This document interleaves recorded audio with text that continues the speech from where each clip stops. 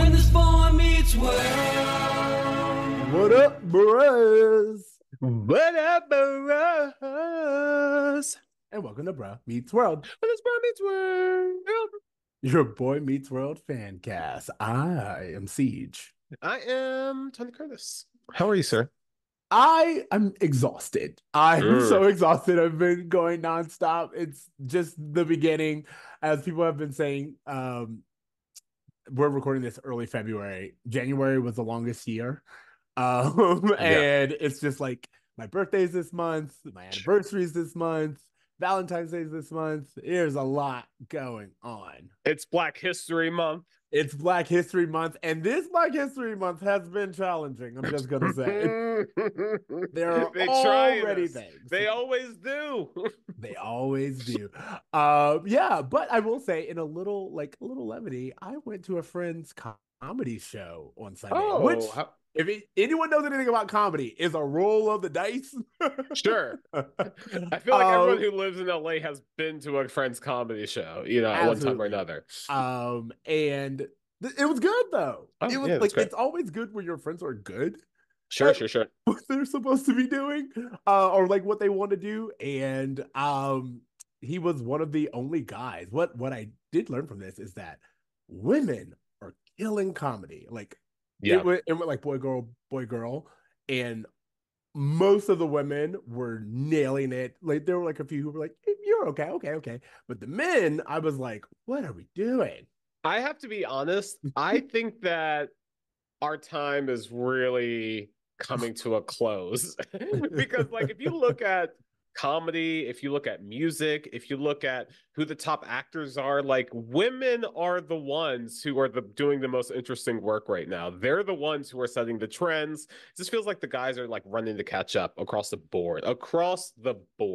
I agree. I think someone was saying that, like, this past Grammys, all of the top winners were women, all of them. So yeah, because even the guys who are putting out music, anything other than like trap and just like.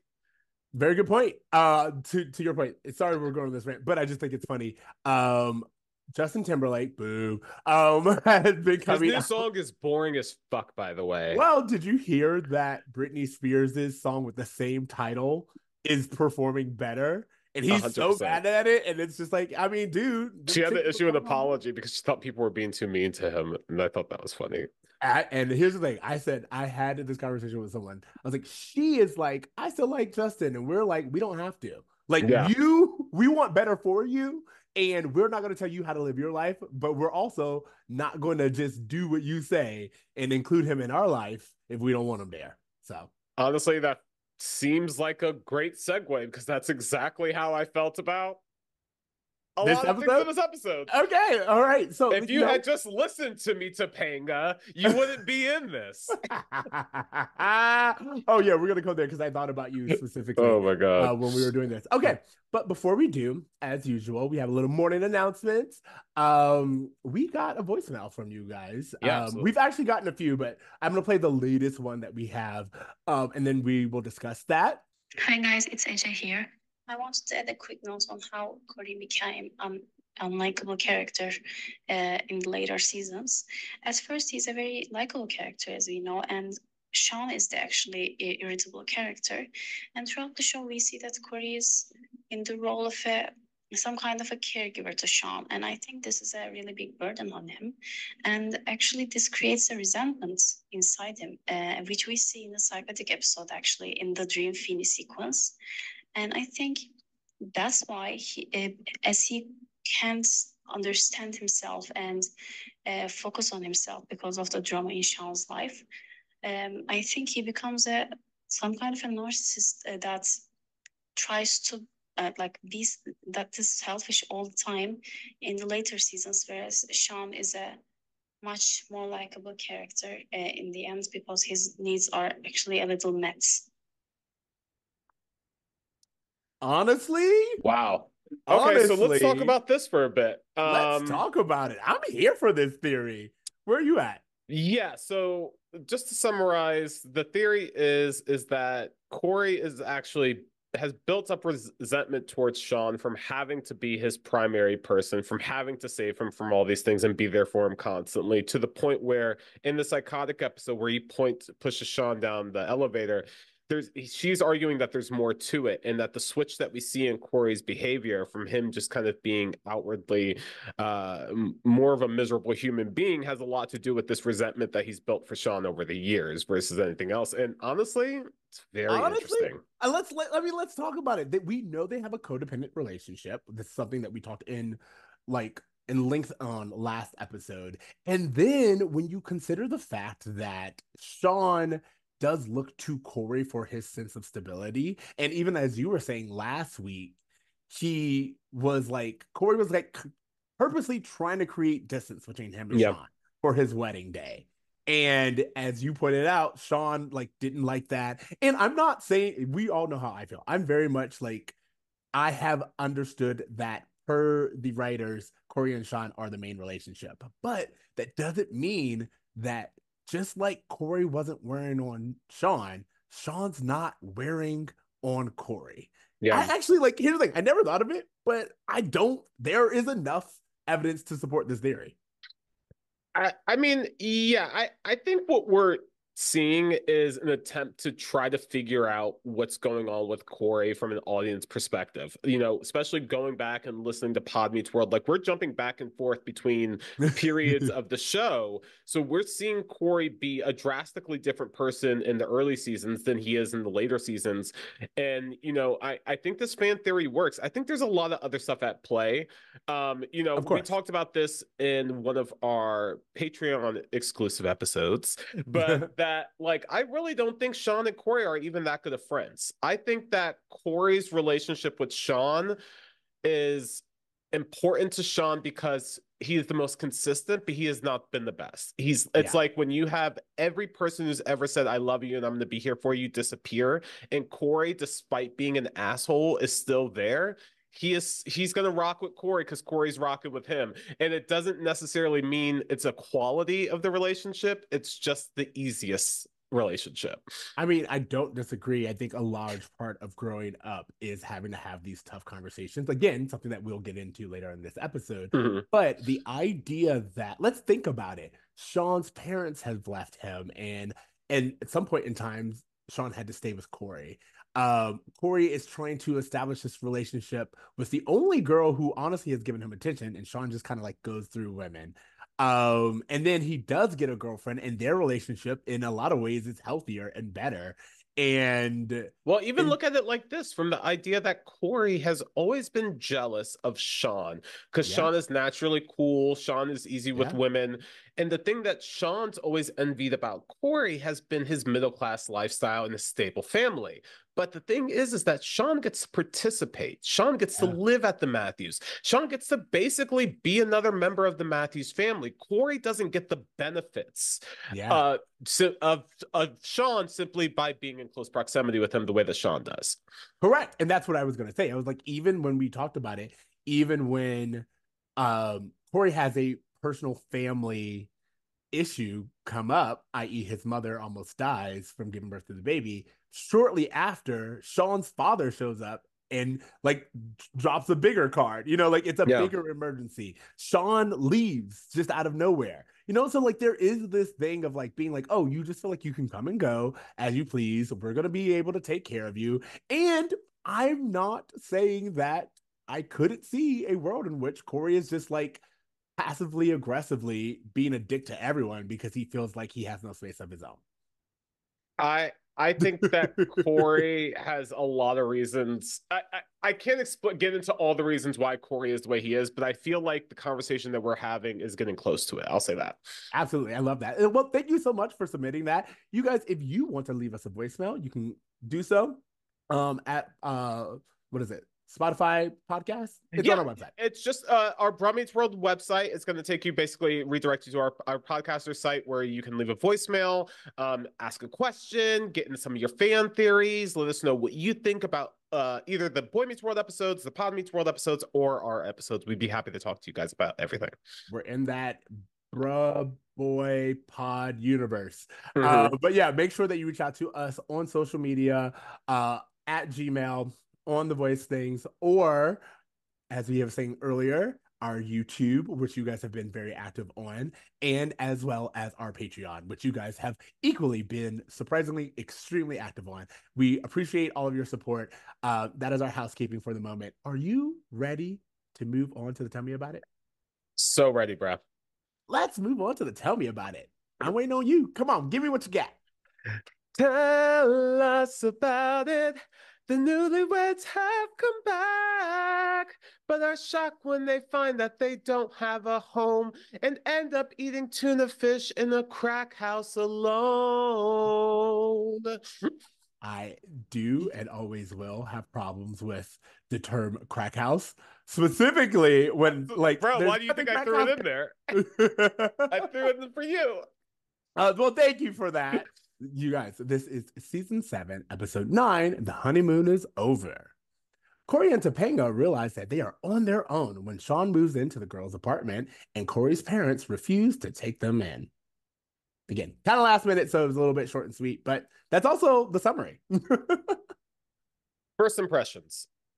You know what? I will say this. Before I even do first impressions, I will go back to first impressions, which is that I remember this episode as a kid. Oh, This episode has always stood out to me as a season 7 episode, but like in the best way. mm-hmm. This episode, I remember watching it as a child, and for whatever reason, it stuck with me. And I mean, like, it stuck. I remember this episode so well in a lot of ways, and in some of the minor stuff I forgot, but like the overall lesson of the episode, I've been carrying around with me since 1999. Yeah. And I think that that's amazing for this episode, and I'm really looking forward to, because I feel like from what I looked into, next week's episode is like a part 2 to this. Yeah. But I just was amazed at this episode. I was amazed at what we brought up, what it brings up for discussion. I'm really excited to talk about it with you. Mm-hmm. I don't know, like that was my first impressions. Where are you at? I remember watching this episode live. I enjoyed it back then. I enjoyed it now.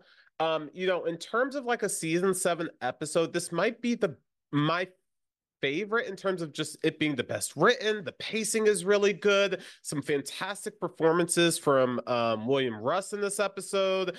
I think Betsy does a great job too. Like, there's just some really solid performances. Here's the thing.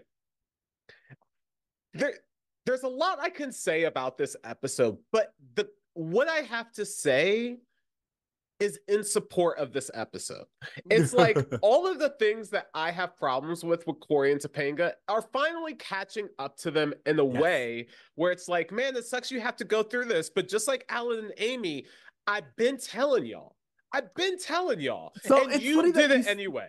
It's funny that you say this, because there is, to me, this episode is very interesting, because in some ways I'm team Alan and Amy, and in some ways I'm like, why did y'all not have this conversation earlier? Yes, you said that being married young is hard, but y'all didn't go into the nitty gritty. You know what I'm saying? I It's honestly, like, I agree. Because there's a moment where Corey's talking to Feeney, and I'm just like, I felt very similarly then too, where I was like, Feeney, you didn't really prepare him for some things though. So like, I think this is going to be a good conversation. Yeah, exactly. Okay, so really quickly, before we do anything, I do want to like just run down the roll call, because running down the roll call, we can come back to these characters. We get Marisol Nichols, who plays Kelly, their neighbor. She is famous for she plays Hermione Lodge in Riverdale, which is Veronica's mother.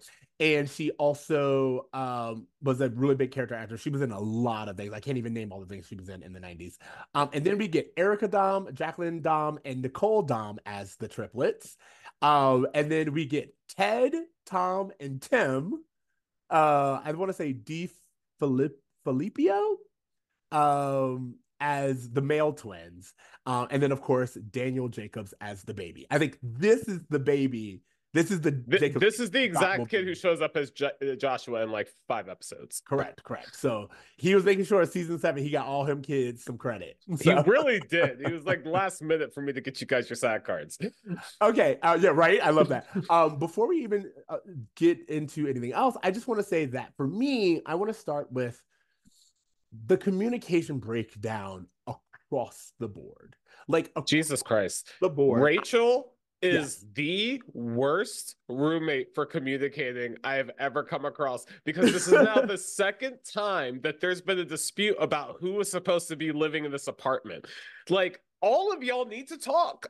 All of y'all need to talk. Not just Rachel though. Angela also is like, ooh, and it's like, wait, you are again, according to this show, her best friend. Y'all ain't talk about this. Y'all ain't figure this out. The three of you were living in this apartment and helped her get ready.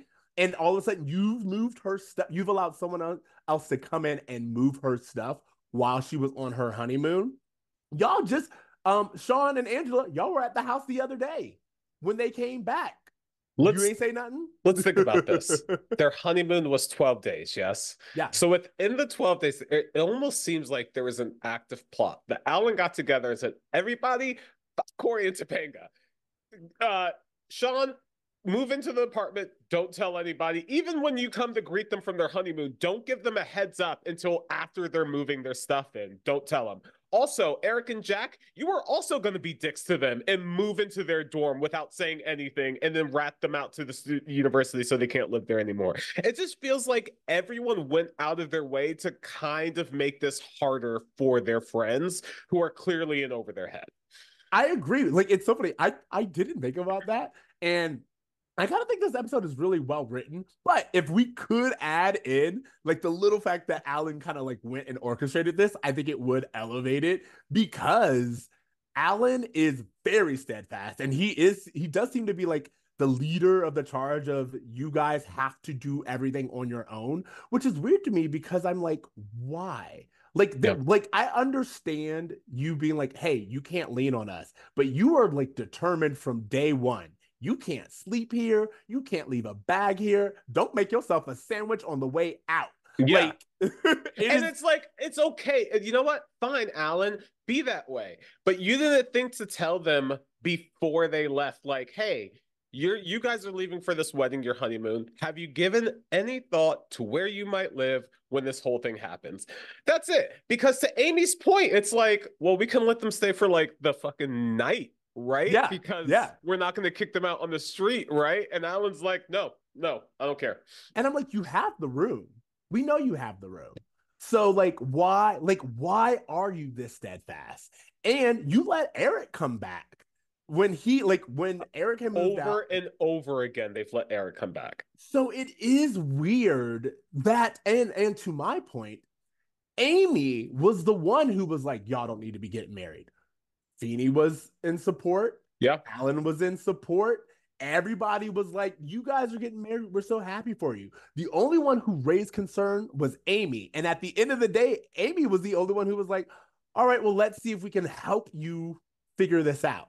Well, hold on, because I feel like we're moving ahead a lot. And I just want to originally come back to this, when they first come back to Rachel's apartment, when they're coming in for the first time, Corey is looking through the fridge. He's upset that they don't have the food he wants. He's like saying, I'm going to take a bath. I'm going to do this. There's never a conversation of like, hey, if we're living here, what's the situation? Where are your guys'? Like, there's no like conversation about space or boundaries or anything. It's just, I'm taking what I want, and that's the way it is, which I just think is very telling of who Corey is as a person. Well, it is very telling of who Corey is, because what I was also going to say is not only does he come in and kind of like demand thing and like making all this expectations to the point to where it's kind of funny, but like later on when Sean is like saying, oh, you know, I've taken Topanga's room, he turns to Topanga and says, don't worry, we'll find you a place to live. Yeah. And Angela's like, you don't live here either.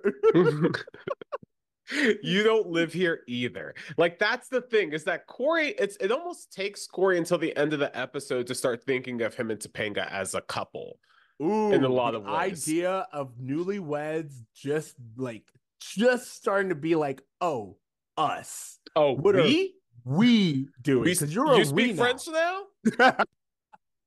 But no, I think that's so important that you brought that up because also like as much as grief as I'm giving everyone else, Corey and Topanga also seem to have not had a conversation, and to the point 100%. where Topanga feels almost like I don't usually try to blame Topanga, but it does feel a little like Topanga's fault to kind of be like, hey, I'm going to bring my husband into this living situation that I haven't spoken about with my roommates. The fact here's the thing. We're giving shit to Alan and Amy off the top and talking about other people. This is 100% on Corey and Topanga. This Yeah. really falls on no one else's shoulders. Yes, Yeah. their support system probably should have or maybe could have reacted differently.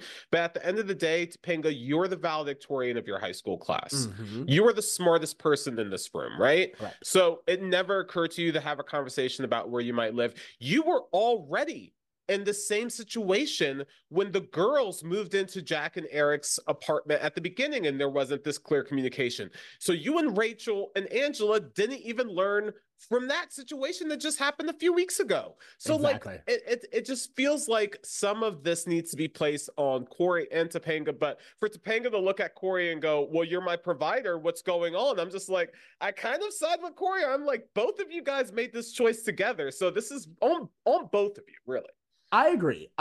It's interesting because we finally get to see, for the longest time, we've had Topanga be Little Miss Perfect, or, again, her reacting rightfully to, the events in her life and the show kind of downplaying them. But now that she is linked to Corey, she also has to pay the consequences of Corey's entitlement. And I do like that they don't give Topanga an out. They're like, nope, you both chose this. You both have, like, the girls aren't like, hey, Topanga, you can stay here, but Corey can't. Like, they're like, no. You are getting married. That was something that you wanted to do. So and everyone has married. that attitude. Even the girls are like, y'all don't live here no more. Bye.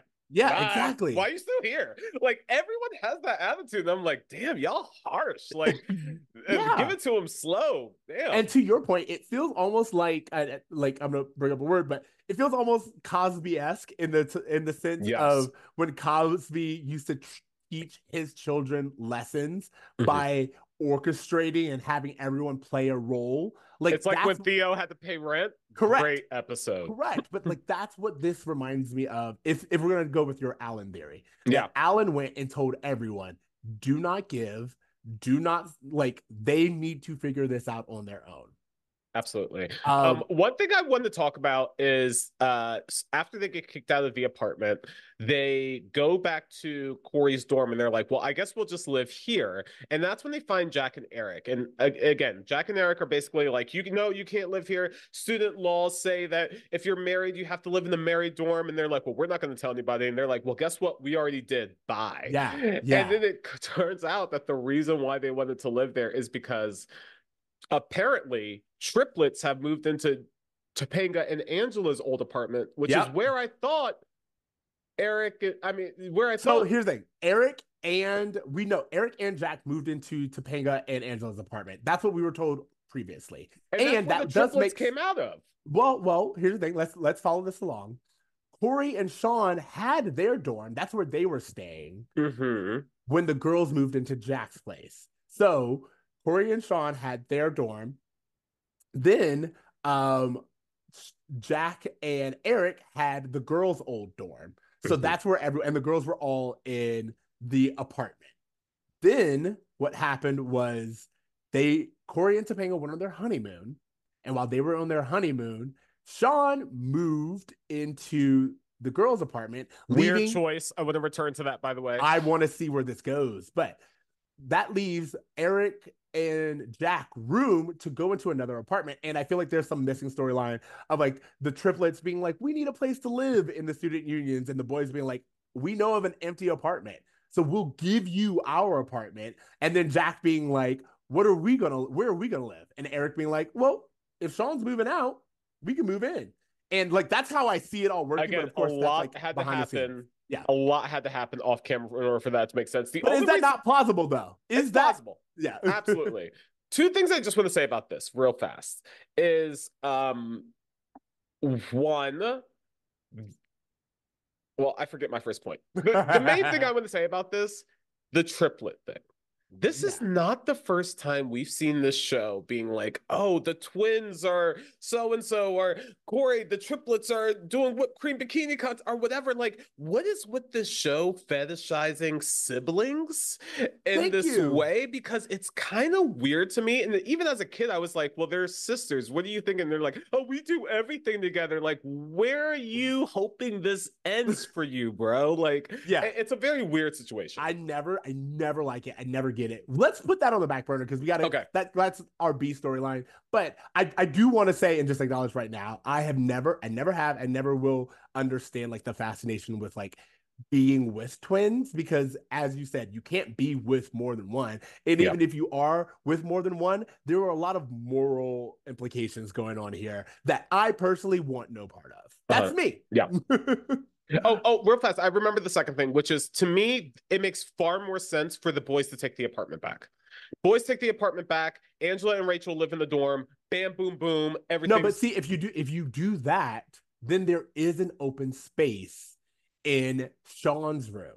Do you get where I'm going? No, of course, because they should have never just gotten rid of an apartment that two people were living in. I'm not disagreeing. I'm saying that they did Yeah. they did this whole musical cheer, so it would in fact it does put Sure. all characters in a space to where Corey and Topanga have nowhere else to go.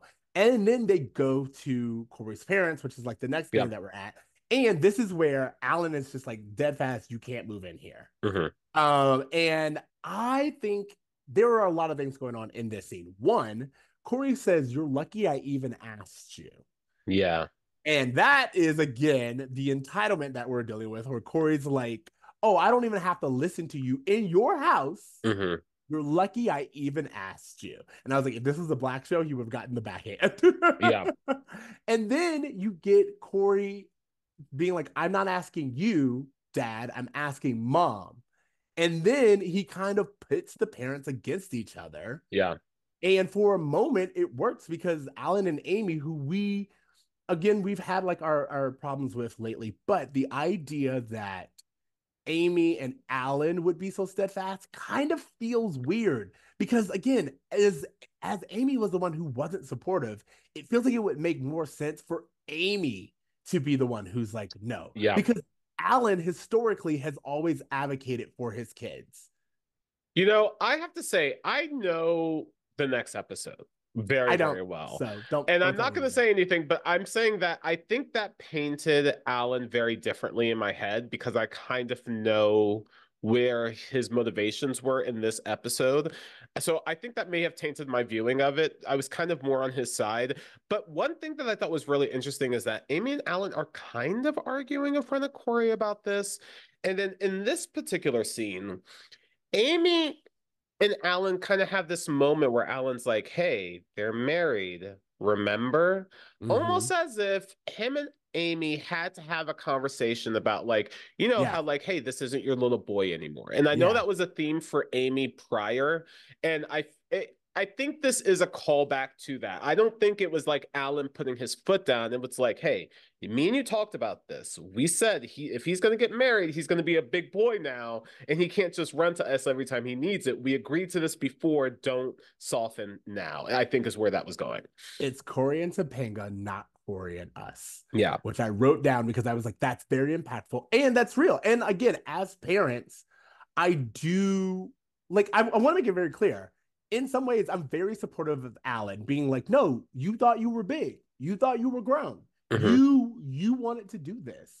So you have to take everything that comes with it. I am in favor of that. However, I do want to say that, one, we cannot skip over the fact that it is very normal for a lot of cultures for people to live with their parents. I was going to say, I remember watching this even as a kid and thinking like, wait, so this how it happens? You plan the wedding and then you're homeless and then you have to find a place to live and no one helps you. Like it never really made sense to me. And I mean, we're watching this from 2024, where it's far more common that people live together before they're married and that people live at home for far longer times. I mean, now in this economy, people are Yeah. living at home in all kinds of ages. So like Yeah. it's such a different lens. But even then, I felt the culture shock for them, I guess, of just like being like, wow, no one is helping us now. We didn't even get a heads up that it was going to be this hard. Well, we got to talk about white culture, because in white culture, it has always been that I've heard some The people kind of, individual.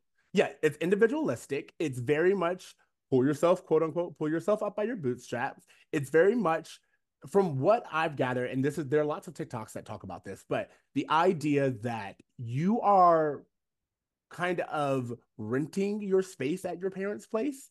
And the moment you turn 18, or the moment you have like any kind of like independence, or you're supposed to be in college, they kind of kick you out and they're like, we've done our job. We've done our responsibility. It's all on you now, which is different from a lot of other cultures. I just went to 100%. the Hassan Minhaj concert, Yeah. and he talks about how, even married, his mother would love for him to move back into his old room. And the idea that in a lot of cultures, you would live with your parents. It is intergenerational living. This is stuff that, like, even All in the Family, if you want to go there, All in the Family has their daughter and her husband living with them. So, and that's a white show, but I'm just saying it's also an older show. It's also this idea of, since the 80s, you are supposed to be out and be your own person and contribute to society and become a consumer all on your own. We've got you to 18. Everything after 18 is up to you. I mean, I know we already referenced the Cosby Show, but I can't help but to laugh about the premise that it's really all about them trying to get their kids out and their kids keep coming home. Like, I mean, that's a really good point. Like, that's all they want, is to get the kids out of the house. And after a while, they all come back for one reason or another. Yeah. I mean, again, sitcom is one of the reasons, but also just this idea of, yes, you raised them to a certain age, but also you understand economics in a way that honestly we've never taught you. Sure. That's one of the things that I say. And like I said, to me, part of this is Alan and Amy didn't have a conversation with Corey. Like, y'all were willing to throw them a wedding, but y'all weren't willing to be like, this is how you fill out a rental agreement. That's what I mean. Like, there's a part of me that agrees with them being like, hey, we have to give them tough love at some point. Both Corey and Topanga say in this episode that this is the worst thing that's ever happened to them. And I have to say, like, you need some reality at this point. Yes. But at the same time, to not prepare them ahead of time, to not have conversations, to not like, I don't know. It just feels like there's one thing to like want to toughen someone up for the harshness of life, and then just throwing someone to the wolves without like a knife to defend themselves. And that kind of felt like what was going on in this episode. It feels a kind of like, to your point, kicking them out the nest and being like, hey, like, up until you said I do, I was involved, but now that you've said I do, our contract has ended. Yeah. And I'm under no obligation to help. And I get the tough love. I absolutely do. I want to make that very clear. I'm a tough love parent. I'm a very much like you wanted to do this, let's do this. But also there is something to be said about grace and about preparing someone for that harsh reality. Yeah. Okay, so one of the things that I also want to point out is Amy has that moment where she's like, we can't help you. You know, like, her and Alan connect. It's supposed to be Corey and Topanga, not Corey and us. And Amy's like, I'm sorry. And Topanga's like, I know. And Corey says something along the lines of like, what good are you? And again, it's like, Corey does not really deserve grace, I will admit. Yeah. But I did think, why did they not ask Topanga's parents? Why did they not ask Topanga's aunt? Like, it's not just Corey's responsibility. Let's call on some of these people. Even if you're not going to live with them, let's say, like, you know, we know her parents live in Pittsburgh. If that's the case, Mom and Dad, can I have money for a hotel room? Can you help me out a little bit? You were just here. Yeah. What are we doing? You know what I'm saying? Um, I one of the things that really kind of occurred to me right after this scene, they go to the student union and they're discussing the situation. They're like, "Well, how much money do we have?" And it's like, "Well, after the wedding and the honeymoon, we have 7 blenders," and it's like. At no point they're like, "Oh, we should get a job. We should apply to an apartment. We should take actions to get ourselves out of the situation." It just felt like, well, who's going to help us? And I kind of understand that this is the lesson they needed to learn. That not everyone is always going to be there to help them, that eventually you're going to have to Stand on fix your your own own 2 feet. sink. Yeah, you're going to have to figure it out. But I just thought it was really funny that neither of them were like, well, the first thing we need to do is figure out how we're going to make money. It's like it's never a conversation. Yeah, it's funny because what we do immediately is we go to gender roles where Yes. Topanga's like, all right, provider. And he's like, oh, all of a sudden I'm provider. And it is funny, like, it's funny when we pick and choose because at this point in Yeah. time, even though we've had Topanga kind of play the shrilly wife character for so long, so it does kind of make sense for Topanga as we've known her to be like, my provider. But this is when they remember who Topanga is. And they're like, what about equal rights? Yeah. What about us all coming to the It, table and like picking and choosing, because like old school Topanga Lawrence would have never said anything like that. So yeah, yeah, it rubbed me the wrong way. Not I understand what they were trying to do, but it just isn't who Topanga is as a character anymore. And anymore. that's the Yeah. thing that's really weird. But I do like the idea of sorry, I I don't like the idea of, but it is interesting that we bring up the fact that they don't know where they're going. They are like, we got to figure out what to do. And then Sean and Angela like run in and they're like, hey, guess what? Debbie Pfefferman, which I was like, okay, what is with the Pfefferman name? Is Buffy. this a Yep. family we supposed to know about? Like, what's going on? But Debbie Pfefferman has shot her husband. And they're like, oh no. And they're like, no, no, no, it's good news because It's that good means there's a news. vacancy. And you're like, this is what we're dealing with. It's good news because that means there's a vacancy. This is kind of like the lack of empathy we're dealing with in this episode. This is the portion of the episode where I started asking questions that the show probably didn't want me to ask, such as why can't they just get an apartment? Well, if they get an apartment, they'll need a job. Wait, but Sean and Angela have an apartment and they don't have a job, so who's paying for those bills? I know Sean doesn't have anyone to pay his bills for him. So like I started asking a lot of questions about like why is this the resort that you're willing to go to for finding a place? Why not just get in the fucking yellow pages? Like open up Well, the newspaper, like find something or uh, look for another dorm. well, here's the thing. And I think what we can argue, let's just assume that dorm is covered in their tuition. Okay. So the idea that, oh, guess what? A opening has come up in the couples dorm. You can now go there. I'm like, you still have a solution. 5 seconds ago, y'all were on the street. A lot of people don't have anywhere to turn to. You guys have already went from I gotta find a corner to sleep on tonight to I have a roof over my head. It hasn't even been 12 hours, and you guys already have new living arrangements. Are they what you want? No. Yeah. But they are more than what you had this morning. And there is an entitlement, again, of them going to the marriage dorms. I have to say, this episode is weird because it makes it seem like you are required to struggle your first year of marriage Yes, a hundred and percent. like the commentary of like the marriage dorms being so dingy and so run down and all this other stuff. It's like, wait, this is a university property. Why aren't they taking care of these facilities the same as other facilities? Like, there were so many questions. Like, just put them in a rundown apartment building. Like, by making it dorms, it's too many questions. And by the way, dorms were not included in tuition because the Google machine says that the University of Pennsylvania average student had to pay $4,600 for residency in their halls. So cheaper probably than a year of paying for an apartment maybe, but still not included in tuition. Well, here's the thing. Again, even if it's not included in tuition, scholarship money. Because again, Yeah. I'm going to assume that Okay. financial aid is covering because we've talked about it. They don't have jobs. So school is being paid for by someone. Someone.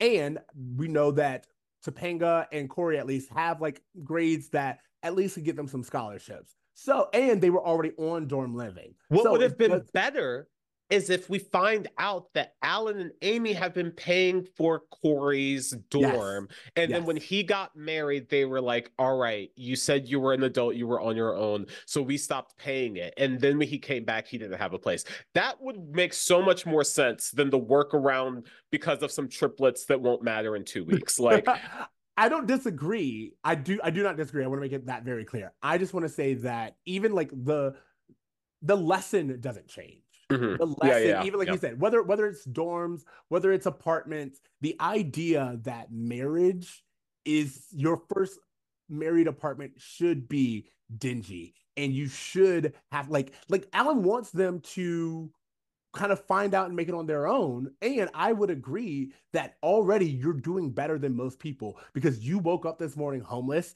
and you were putting your head down in your own space. What I'll also say to that is that Corey and Topanga, when they get to this apartment, and I don't want to jump right, there's a lot of things I want to talk No, about. no, Oh yeah, no, I think it was back in the student union where Corey says to Topanga, like, we're middle class, yeah, like basically like we're middle class white kids. I wouldn't feel bad for us. yeah.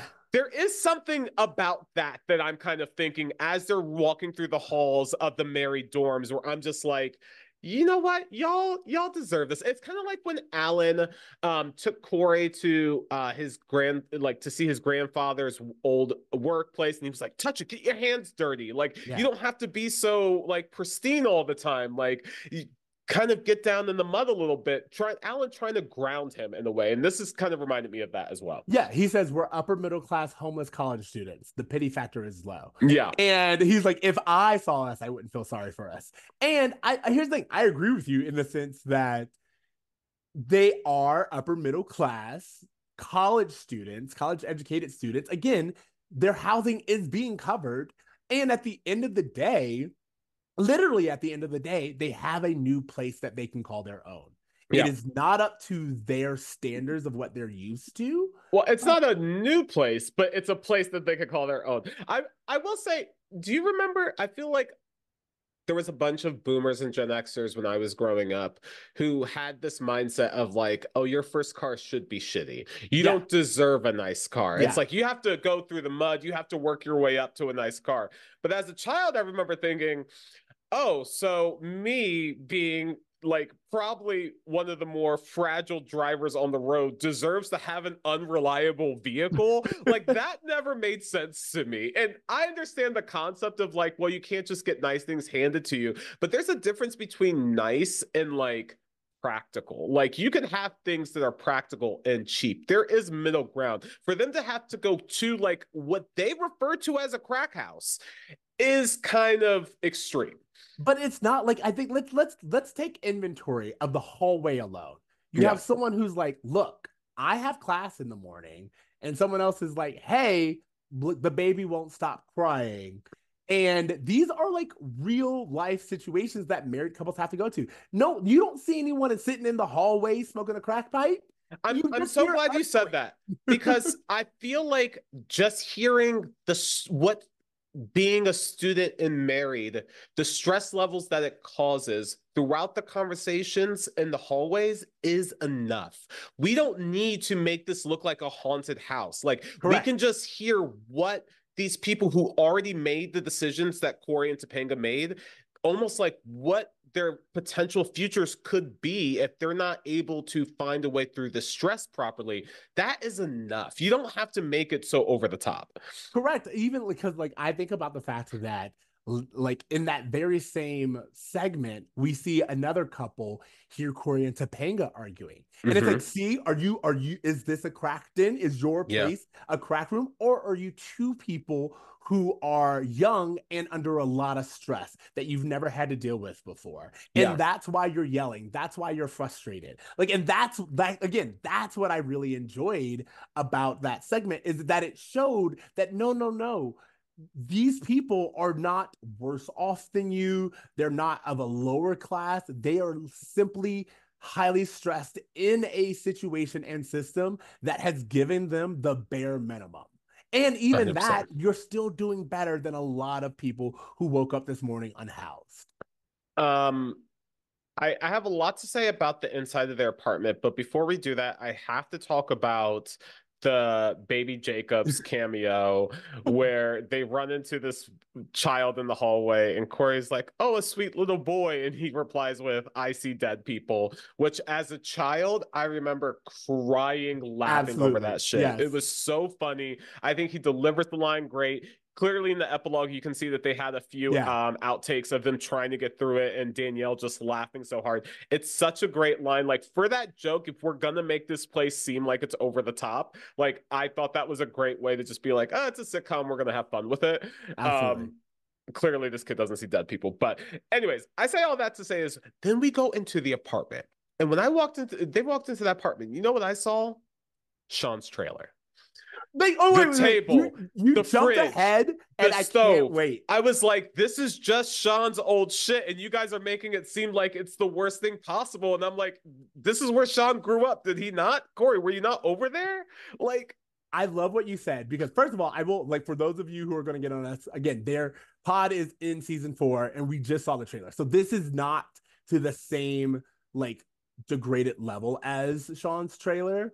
This is way worse. However, I do want to say to your point, you kind of stepped on my next point, which was going to be why does Corey not talk to Sean about this? Because essentially all Corey did was move classes. yeah. He moved down a class, and you would think that he got shot in the leg by Topanga. And we've seen Sean be there for Corey because in season 4, when Alan quits his job and Sean's trying to teach Corey how to survive as a poor kid, Corey was so worried about what to do. It's like they've been through this before, but now that it comes time for like some practical know-how of just like, okay, how do we spend $20 at the grocery store, like things that tips they could actually use. Yeah, his friends are nowhere around.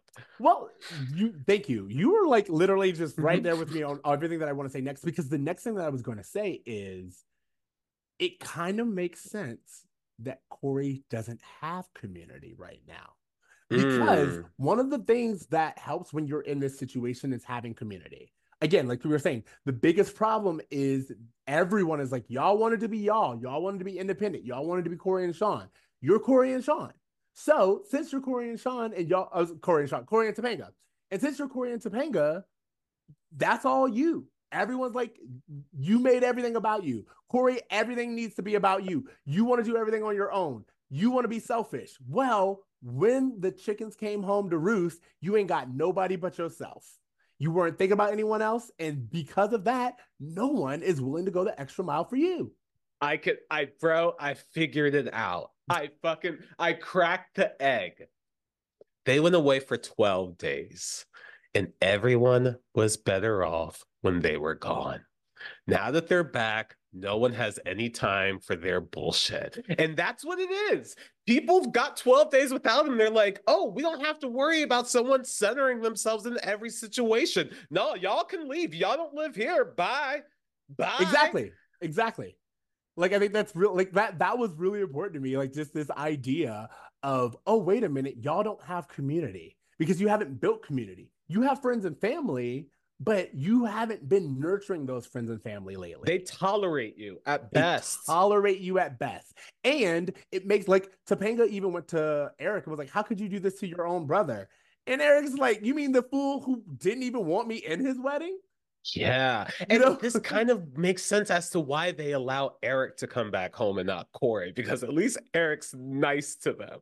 Exactly. Yeah. I do want to say a few things really quickly before we move on from that. One, this is where Kelly Arrogin comes in, played by Marisol.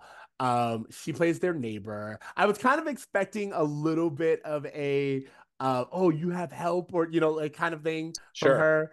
That we had gotten earlier, but just the idea of seeing this mom who has a kid and like has to struggle with that again, in a way, it's like it could be worse. Like I'm not gonna lie, I'm pretty sure we see this woman come back. I think her and the baby circle back in a future episode or two. And I think what it does is a great job of humanizing this place for Corey and Topanga, where it just kind of seems scary. There's kids talking about seeing dead people, but here comes this woman who is literally just like, oh, my husband's in med school. Like, I'm doing like a lot of this on my own. I never sleep. We have this baby.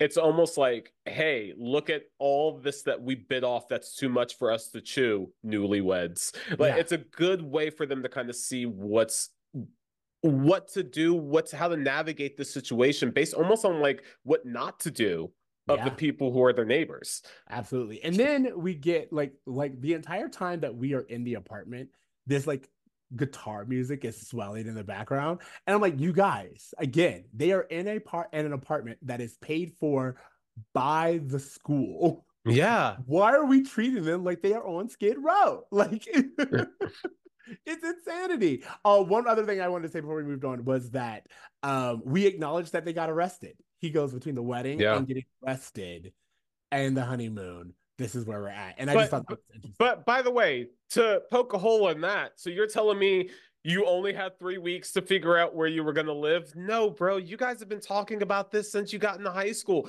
You guys should have been talking about this before you even got into college. It should have been this conversation of just like, okay, so yeah, I'm gonna live with Sean for a little bit, and then me and you are gonna do this. Yeah. It feels childish. We then go to the Feeny class scene, which I Yes. love. I There were two love things. this. One, we get Feeny back, which We I get thought Feeny was back, yeah. important. And it's interesting because what happens is Corey and Topanga are like not with it. And what's crazy is like if we're talking wait, I just want to say we're talking about privilege, and they feel like no one is giving them a break. I'm like, Feeny canceled class to give you a heart to heart. Someone's education is suffering because you were having a personal drama and you don't think that you're getting preferential treatment? Someone had to take out a student loan to pay for the class that got dismissed so that he could focus on y'all's bullshit. Let's really have a conversation about privilege.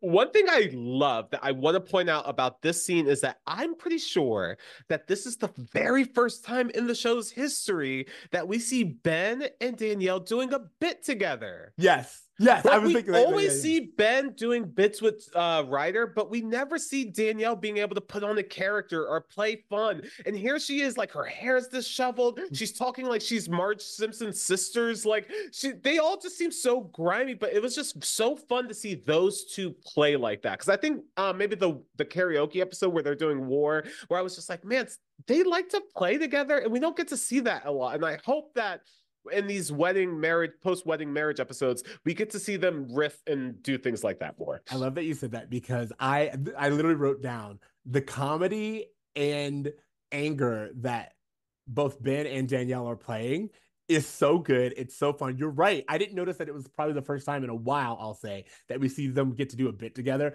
But the idea that Topanga has gone down to Corey's level of like self-centeredness. And I thought it was such great commentary on how once you remove someone's comfort level, all niceties go out. She's like, hold him down. Well, I'll search the wallet. And I was like, funny, but also very telling that Topanga is rude. She's like, oh, wait, he's a teacher. He ain't got no money. She's in Phoebe's face. It's so interesting that all we had to do was take away her access to water pressure. And suddenly, Topanga isn't this flower child who is forgiving and understanding and thinking about everything. No, it's been a few days of little sleep and having to live in conditions that she's not used to. And all of a sudden, she's ready to like rob an old man. I mean, you get hungry enough.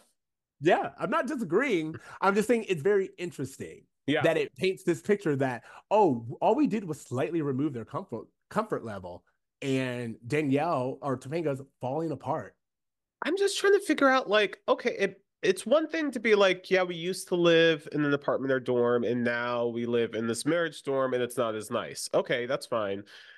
You guys were eating before. What's changed now? Like, you guys weren't working before and you had money to eat, and now you guys have no money for food. Like, there's just too many like things changing that they're trying to shove into this. And it would have just been good to just say something of just like, oh, and we're so in debt from the wedding, or something where it's like, we're still paying off this wedding. Like, any money we have coming in is instantly going out. Just something to explain why they're in such like low positions.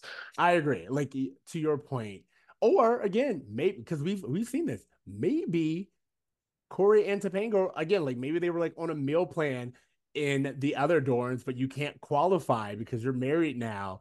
And, you know, like that. Like Yeah. anyone who has gotten married understands that there are so many like little red tape things, especially in college, where you're like, oh, that only applied to these dorms during these days, but you moved over here, and so Yeah. therefore you no longer qualify, or that's a whole other application that you got to fill out.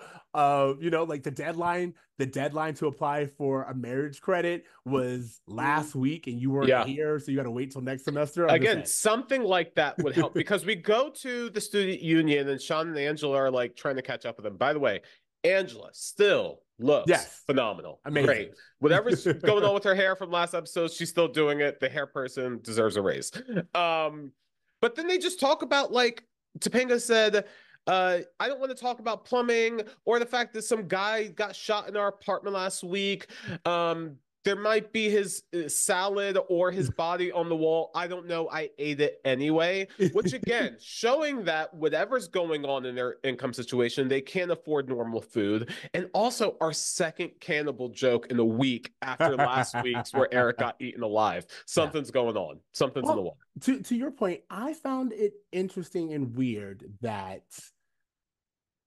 there's a little bit of a lack of empathy all around, All around. because Sean is just like, hey, you guys, how's it going? It's like, do you not see what's going on? Like, you like Feeney saw it, and he was in their class for like 5 seconds. So I guarantee you can tell.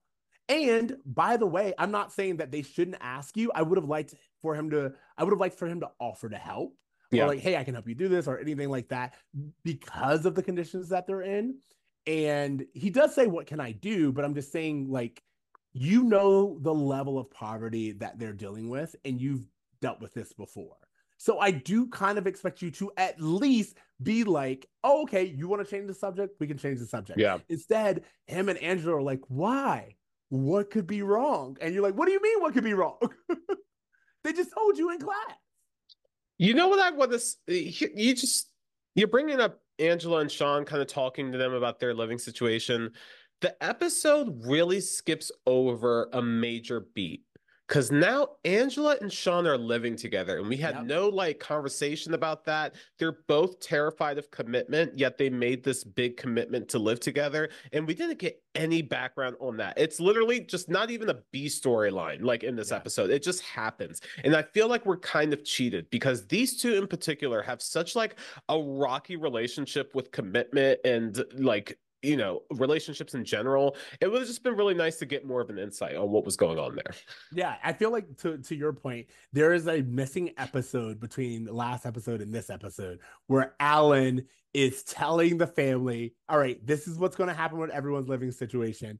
Sean and Angela have to be confronted that they're living together. Eric and Jack change apartments. They have this conversation, you know, like, I know what it is. I know what it is. It's they're gone and everyone's like cleaning up, picking up the pieces after the wedding. And then Sean says to Alan or something like that, like, hey, should I leave Corey's mail with you? And then the group of them are talking. They're like, well, where are they going to live? It's like, well, I don't want them living with me. But I don't want them living with you. And Alan's like, listen, guys, like, they're married now. They have to be like, you're right. There's a missing episode, and this is our spec script. We're gonna write. So really quickly, I want to say, we have like this breakdown where Topanga's like, is this crying? If that's the case, I've been crying for 3 days. And I was like, hey, I do feel her in that moment, and her running off, Angela, of course, going, I was like, now you care. But then Corey and Sean having this heart to heart, and Sean being like, how can I help? What can I do? And Corey being like, my wife is crying. Like, do you think Yeah. that I'm doing good at this? I'm struggling. That's what's going on. And it's not your problem to solve, it's mine. And Well, what this, I have to say is a little bit of growth because yes, at the beginning of the episode, it seems like they would have taken help from anyone. And correct. now we have Sean going, what can I do? And it's almost like Corey's understanding Alan a little bit more to be like, really, there's nothing you can do. Well, you say that because the next scene we go directly to Well, in Corey his mind, going he's back like, to Alan. I'm going to talk to someone who I think can help me. Exactly. He goes to Alan. He's like, hey, like we're in over our heads and it's hard and it's tough. And Alan's like, oh, it is, isn't it? And he's like, yeah, so thank you. Thanks for coming around. He's like, oh, I didn't come around. I'm just saying I understand. And Mhm. like I think like I don't know why, but apparently all the TikToks I've been watching have been related to this. But someone had a TikTok the other day that was like, understanding where you're coming from does not mean I condone where you're coming from. It does 100%. not mean that I will even tolerate where you're coming from. It just means that I understand where you're at. And this is where Alan's like, it's hard, but you made a choice. We And, told y'all it was going to be hard. but see, here's the thing, they didn't. Amy did, which is why I feel like Amy should be having this conversation. I do actually kind of love the imagery of Amy just kind of listening on the stairs. Maybe she's crying, maybe she's not, but you can just tell it's very hard for her to be in this situation. It felt like maybe the most realistic family betrayal I've seen from the Matthews in terms of In just a like while. a son and a dad going at it and like the mom just being like, I don't want to get involved, I don't really want to make things worse or better. Like it just felt very realistic to me. And the shot that we get of Amy isn't the wide shot, it's like a close-up shot from the stairs. It's like it's more of a dramatic shot, one that you wouldn't really get when you're filming in front of an audience, and it kind of adds this more like level of cinema to it, to the whole scene, I think. I completely agree. I think that for me, anyway, I would have liked it if Amy was the one who was like, you can't stay here. And then we have Alan being like, no, we talked it over. We're aligned. You know what I mean? Like, I think, like, because it's only because Amy was the one who was like, you're too young to get married. And no one else, like, no one else spoke up, and they kind of just let her out there. But now that they are married, they play Amy as the supportive mom and Alan as the bad guy. And I would have liked it had they just let Amy be like, nah, I told you when no Yeah. one else wanted, I stood alone and I said this was going to be hard. Well, guess what? Now, because she did it before. She's done it before with Eric. She's done it before with Corey specifically, where she will have these tough conversations and be like, I don't care. I It's would have important. Yeah, go ahead. I was just gonna say, I would have loved if we just cut Jack and Eric out of this whole story and then had a scene of Amy and Alan talking by themselves. Yeah. I want to know what their private conversation is about this, as to your point, because Amy truly does believe this. We Yeah. saw her outwardly say this. Yeah. Why is it that she's not speaking out more? Why is it that she's kind of feeling more inclined to like be there for her baby boy now when that isn't something that we've seen of her? Um, Correct. I Um, love I know I said it at the top of the episode. I think William Russ does an incredible acting job in this. I think Ben does a great job in this as well. Everyone's acting is just like really coming through. But Russ is especially just I think killed it in the scene. I completely agree. I think that he's believable in his stance, and you can tell as unempathetic as a position they give him, you can tell that it still hurts him to do this. Yeah. It doesn't feel mean spirited. It feels I have to do this 100%. to And make you stand on your own 2 feet. I think that this is the version of Alan that we often remember. I think when Alan was consistently there from episode to episode, especially in season one, like there were times where me and you would be like, oh, Alan actually is a little problematic, or Alan actually has some issues. Amy's not really calling him out the way we want him to. But in these moments where he just kind of pops up here and there throughout their adult lives, he really does come in and makes a very large impact with very little scenes. And I think that this is a great example of that in this episode. Yeah, but to your point, I feel like everyone's firing on cylinders. Even Feeney's acting is really funny. Like we kind of skipped over it, but like the scene where they go to Feeney and they're like, "Hey, Feeney, you got a big house. Can we stay with you?" And he's like, "Short of moving in with me, what else can I do?" I liked that. It would have And been funny if he said, "Well, I let Eric stay in my car for a period of time. If you guys want to do that, like a joke or something." yeah, Yeah, I do like that. And then also like this idea of like him just being like, all right, I'm a fortune cookie. I yeah. like, like I thought it was really funny. Okay. Any more you want to say about this A storyline? Because I do. Yeah. The last thing I want to say is that the episode ends with Corey coming home very defeated, knowing that he's not going to have any help or any person who's going to get him into paying out of the situation. But what I love about this scene is that despite being defeated, despite literally coming home with no good news, he has a hand-picked flower with him.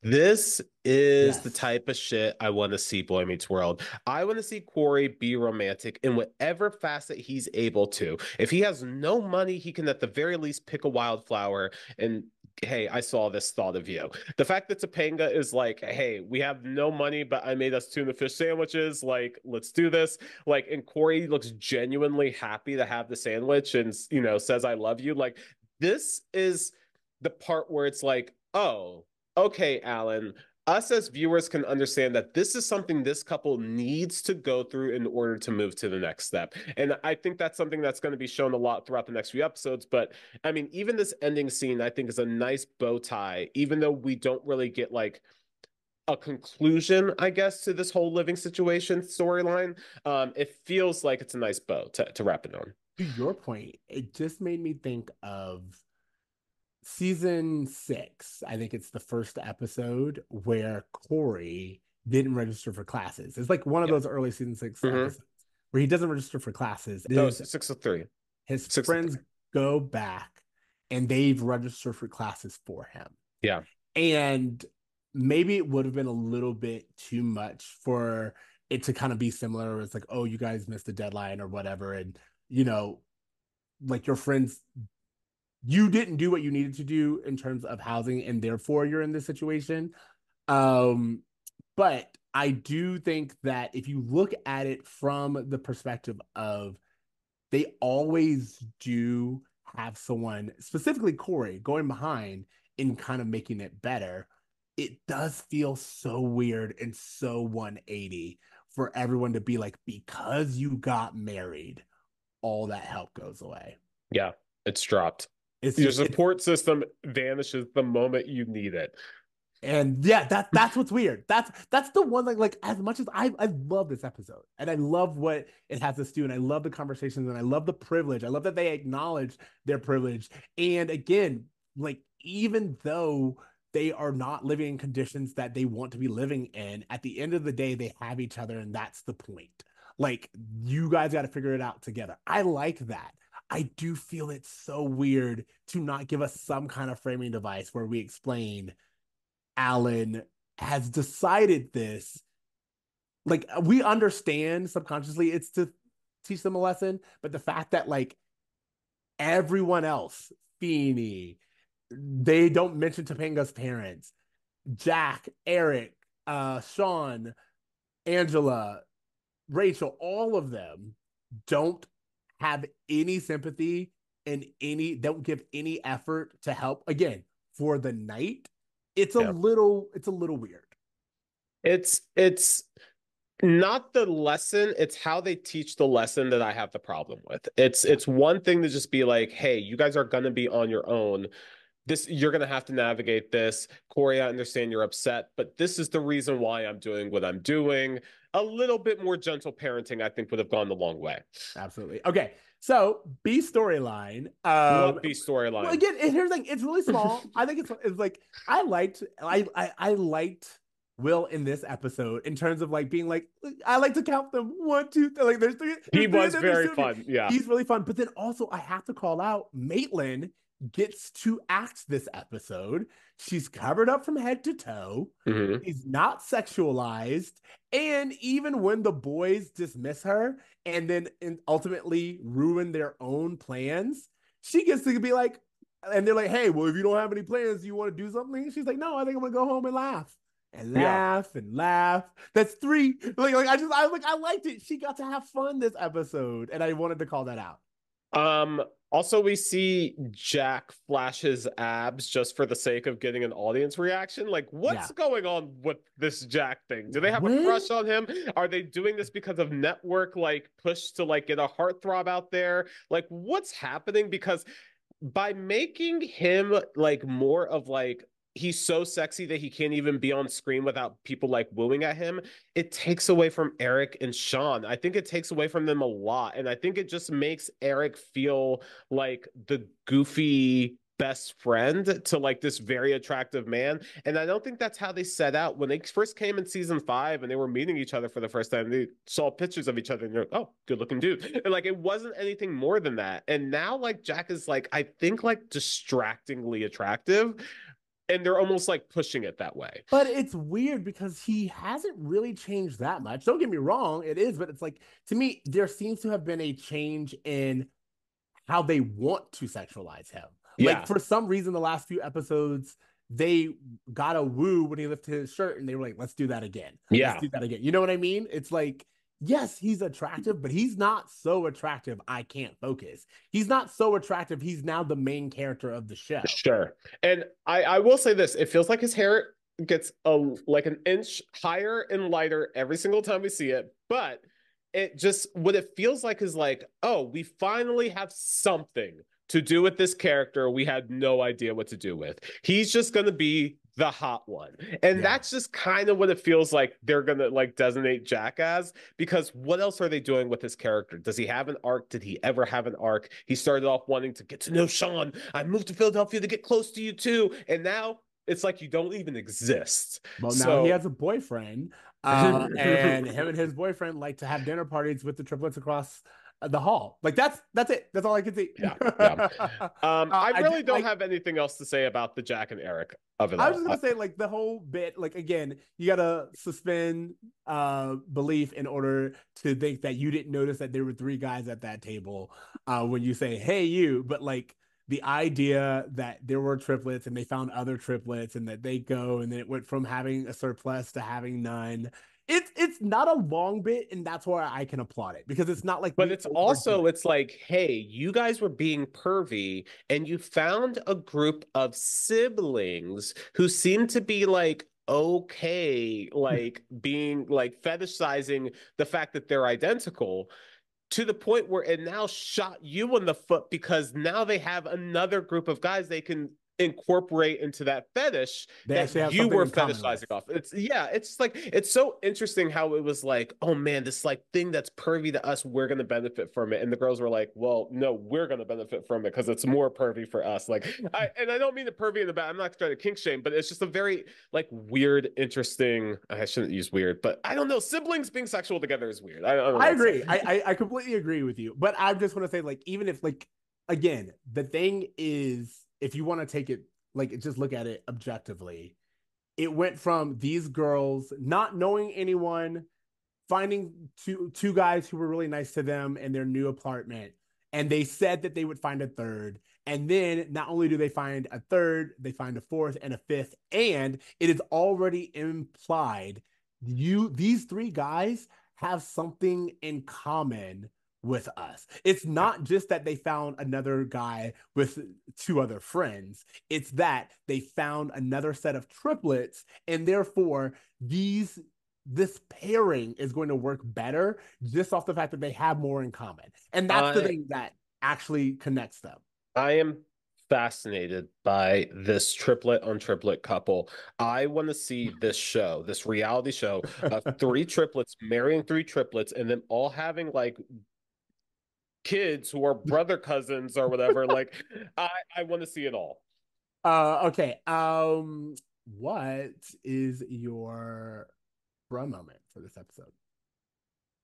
The bruh moment of it all. Yeah, yeah, I'll say the triplet thing. I just yeah, for all the reasons I mentioned, it's kind of all the kinks, I think it's one of the stranger ones, I guess. Okay. Mine is going to be the joy over having a man shot being shot. Like Oh. the fact that we just literally just drive right past it. Like, oh, yeah, she killed him. It's and she's got to serve time, so there's a room open. It's like I feel like there was another way you could have made that joke.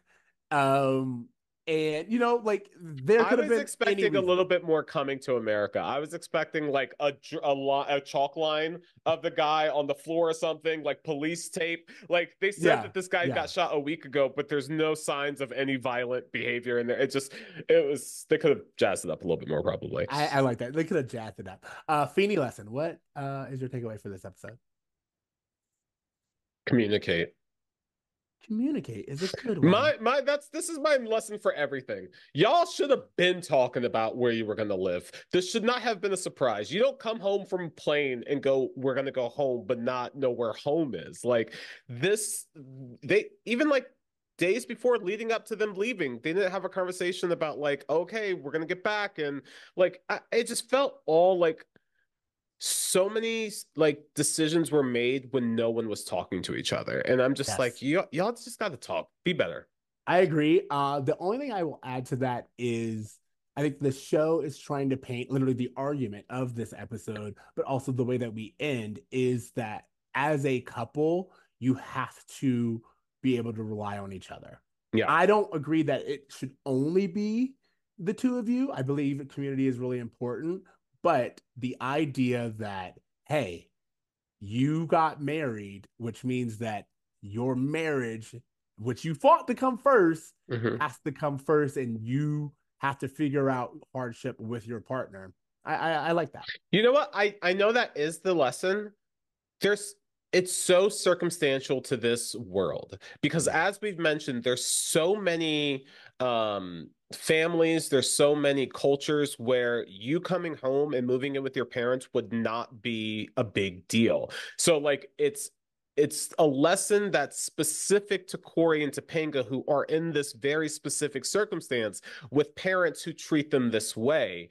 I don't feel like it's as universal of a message because again, this like we said, it seems like a very like white tradition But no, almost. no, the idea that like your partner has to be your partner is like I'm Yes, not yeah, again, I'm not no, you're saying right. Yeah, I'm talking more of like the parent kid yeah, relationship of it all. But to your point about just couples needing to lean on each other during a relationship, absolutely. yeah, I was more so commenting on the parent aspect. yeah, no, I was just saying that like the hardship is something you have to go through together. Yeah. Where are we now? Hmm. That was really important to me.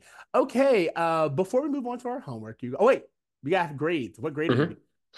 I'm giving this episode B plus. Ooh, I like it. I like it. I'm gonna give this episode an A. Oh Not an wow. A plus, not an A minus.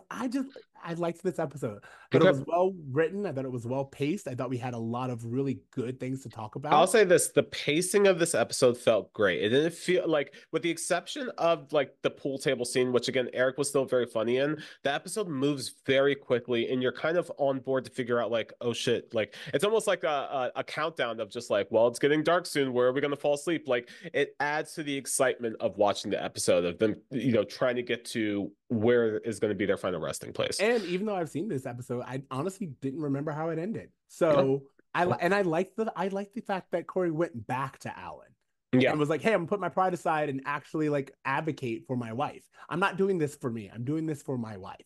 sure. Again, I think it's pretty good.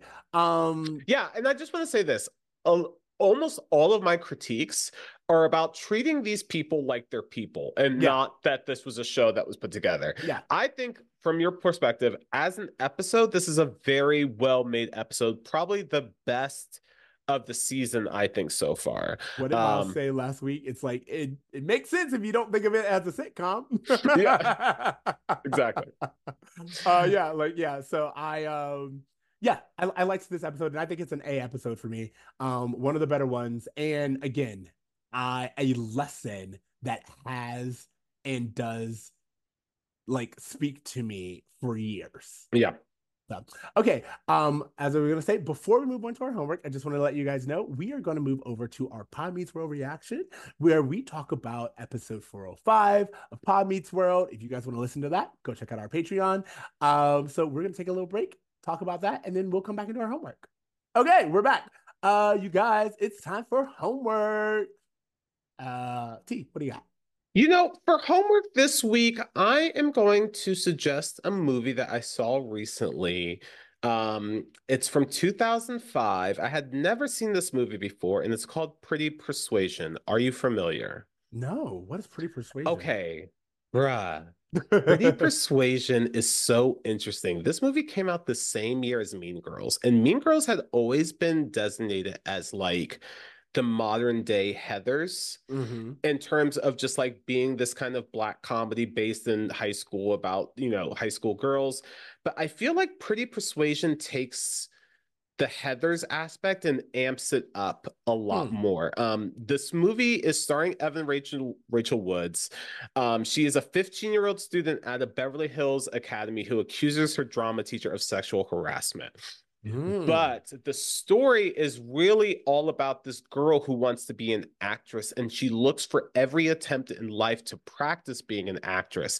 And there's so many like, if you can imagine like all the themes from Heathers and all the themes from like Scream 4, like Yeah. kind of combined together, that's what this Interesting. movie is. And it's kind like it's so interesting. Like it's at the height of like the post 9/11 war stuff, so there's like a little bit of that going on. And I just what this has to say about like Me Too and just Beverly, like being a teenager in Hollywood and like what that does to kids who are auditioning for things and then coming to school and like how it plays with their mind. Like this movie has like a 30% of Rotten Tomatoes. I was never gonna watch it. I saw it and I was actually like super into it. And it just feels like a movie that wasn't appreciated when it first came out, that I think it deserves to be like rewatch. And I think it's on Interesting. Hulu.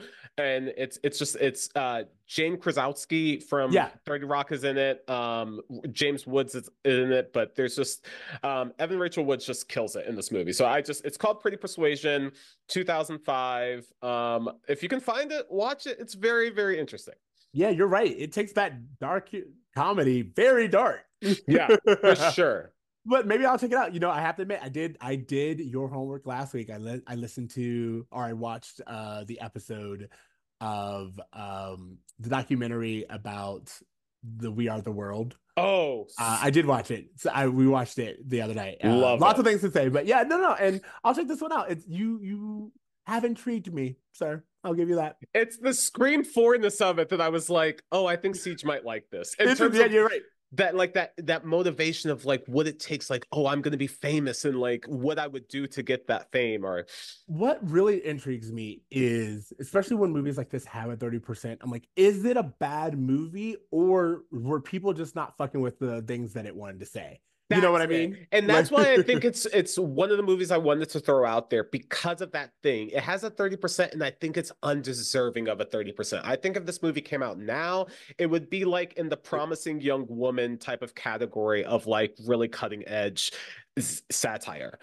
some again, I don't know why, but for whatever reason, TikTok is on my brain. TikTok had I saw a TikTok the other day where someone was like, intelligence is not just how smart you are, but how smart you are in the time you are and what your society values at that time. Mhm. And it is interesting that we constantly talk about things that were ahead of its time. And it's not that you weren't good, it's that you came out at a time where people didn't want to hear the message. And Yeah, now, like years later, you can come out or someone will watch the same thing and be like, oh, this is amazing. Yeah, so I'm down sure. for it. I'm very interested. Okay, my homework will be Children of Blood and Bone Yep. by I think it's Tommy Odayima. Mm-hmm. Odayimi. Have you heard about this book? Mm-mm. All right, so Children of Blood and Bone is a fictional universe where kind of like magical history where we have a African tribe who have their own history with magic and it's fantastical. And I find it very interesting. I, for whatever reason, have really gotten into black fantasy Ooh, I'm into that. and black like but black magic, magical stories, and they're so interesting to me. They are interesting in the ways that they differ. They're interesting in the ways that they combine. It reminded me a lot of like another one of the books I had talked about, Dread Nation, previously. I haven't done a Hmm. book in a while, and so for whatever reason, this book was recommended to me. I started checking it out. It's part of an entire series, and again, I'm reading this being like, why don't we have these? Like, we are Yeah. getting Percy Jackson, we are getting Lord of the Rings, but like Children of Blood and Bone, this series would be good. The stories alone, impactful. I'm reading it, and in my mind, all of these things are coming to life. And I was like, this would just like this one episode where these two characters meet would be the greatest showdown on television ever. And I just like a few weeks ago, Issa Rae talked about the fact that black stories are not being given their due. And Yeah, bro, I don't know if you've heard, but inclusion and diversity is so 2020. yeah, Studios give a shit about that anymore. yeah, someone was like, "You care about Black lives for one quarter," Mm-mm. Yeah. and that's how I feel.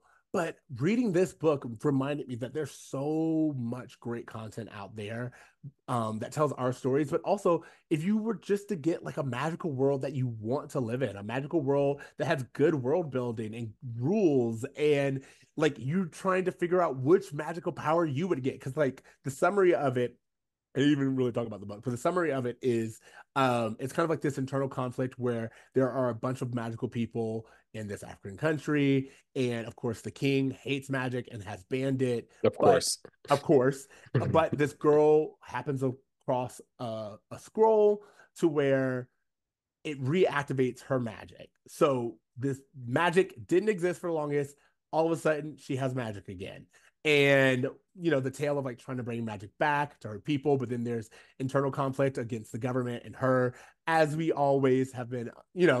It's not revolutionary in its concept, but it is revolutionary in its storytelling, in its characters, and just like the ability to create a magical world that each person, like, sorry, there are like 9 different types of magic that you can get, but you don't know which magical power you're going to get until it activates. Like, Mm. even if your whole family was like one thing, you can like turn out to be a healer and you didn't even know it. And no one gets their magic until they're 13, but that was when the gods were listening, but the gods had stopped. The gods pulled away at a certain point in time, and now the gods have decided that magic should come back into the world. And it's like this very interesting um discussion of like people's relationship with gods, and the Yeah. idea that these gods do exist, but also like, for as a black person, you're like, I mean, I don't know that they don't. Yeah. How magic got, how it went away and why it went away and why the gods removed themselves. And so like this idea of like, for all we know, there could be a bunch of like black gods who are just like, oh, we're staying out of it for this time being because y'all ain't do what y'all supposed to do. And we have like a specific contract and way that we interact with humans. And since you haven't done that, or since all the tools to bring magic back are no longer around, that's it. The connection is gone. And I don't know. It was just really fun for me. Well, I enjoyed it. yeah. I mean, it sounds like something that would be a great project to explore in a series or a film like franchise or whatever. I hope we get more stories like this. I really do. Yeah, absolutely. All right.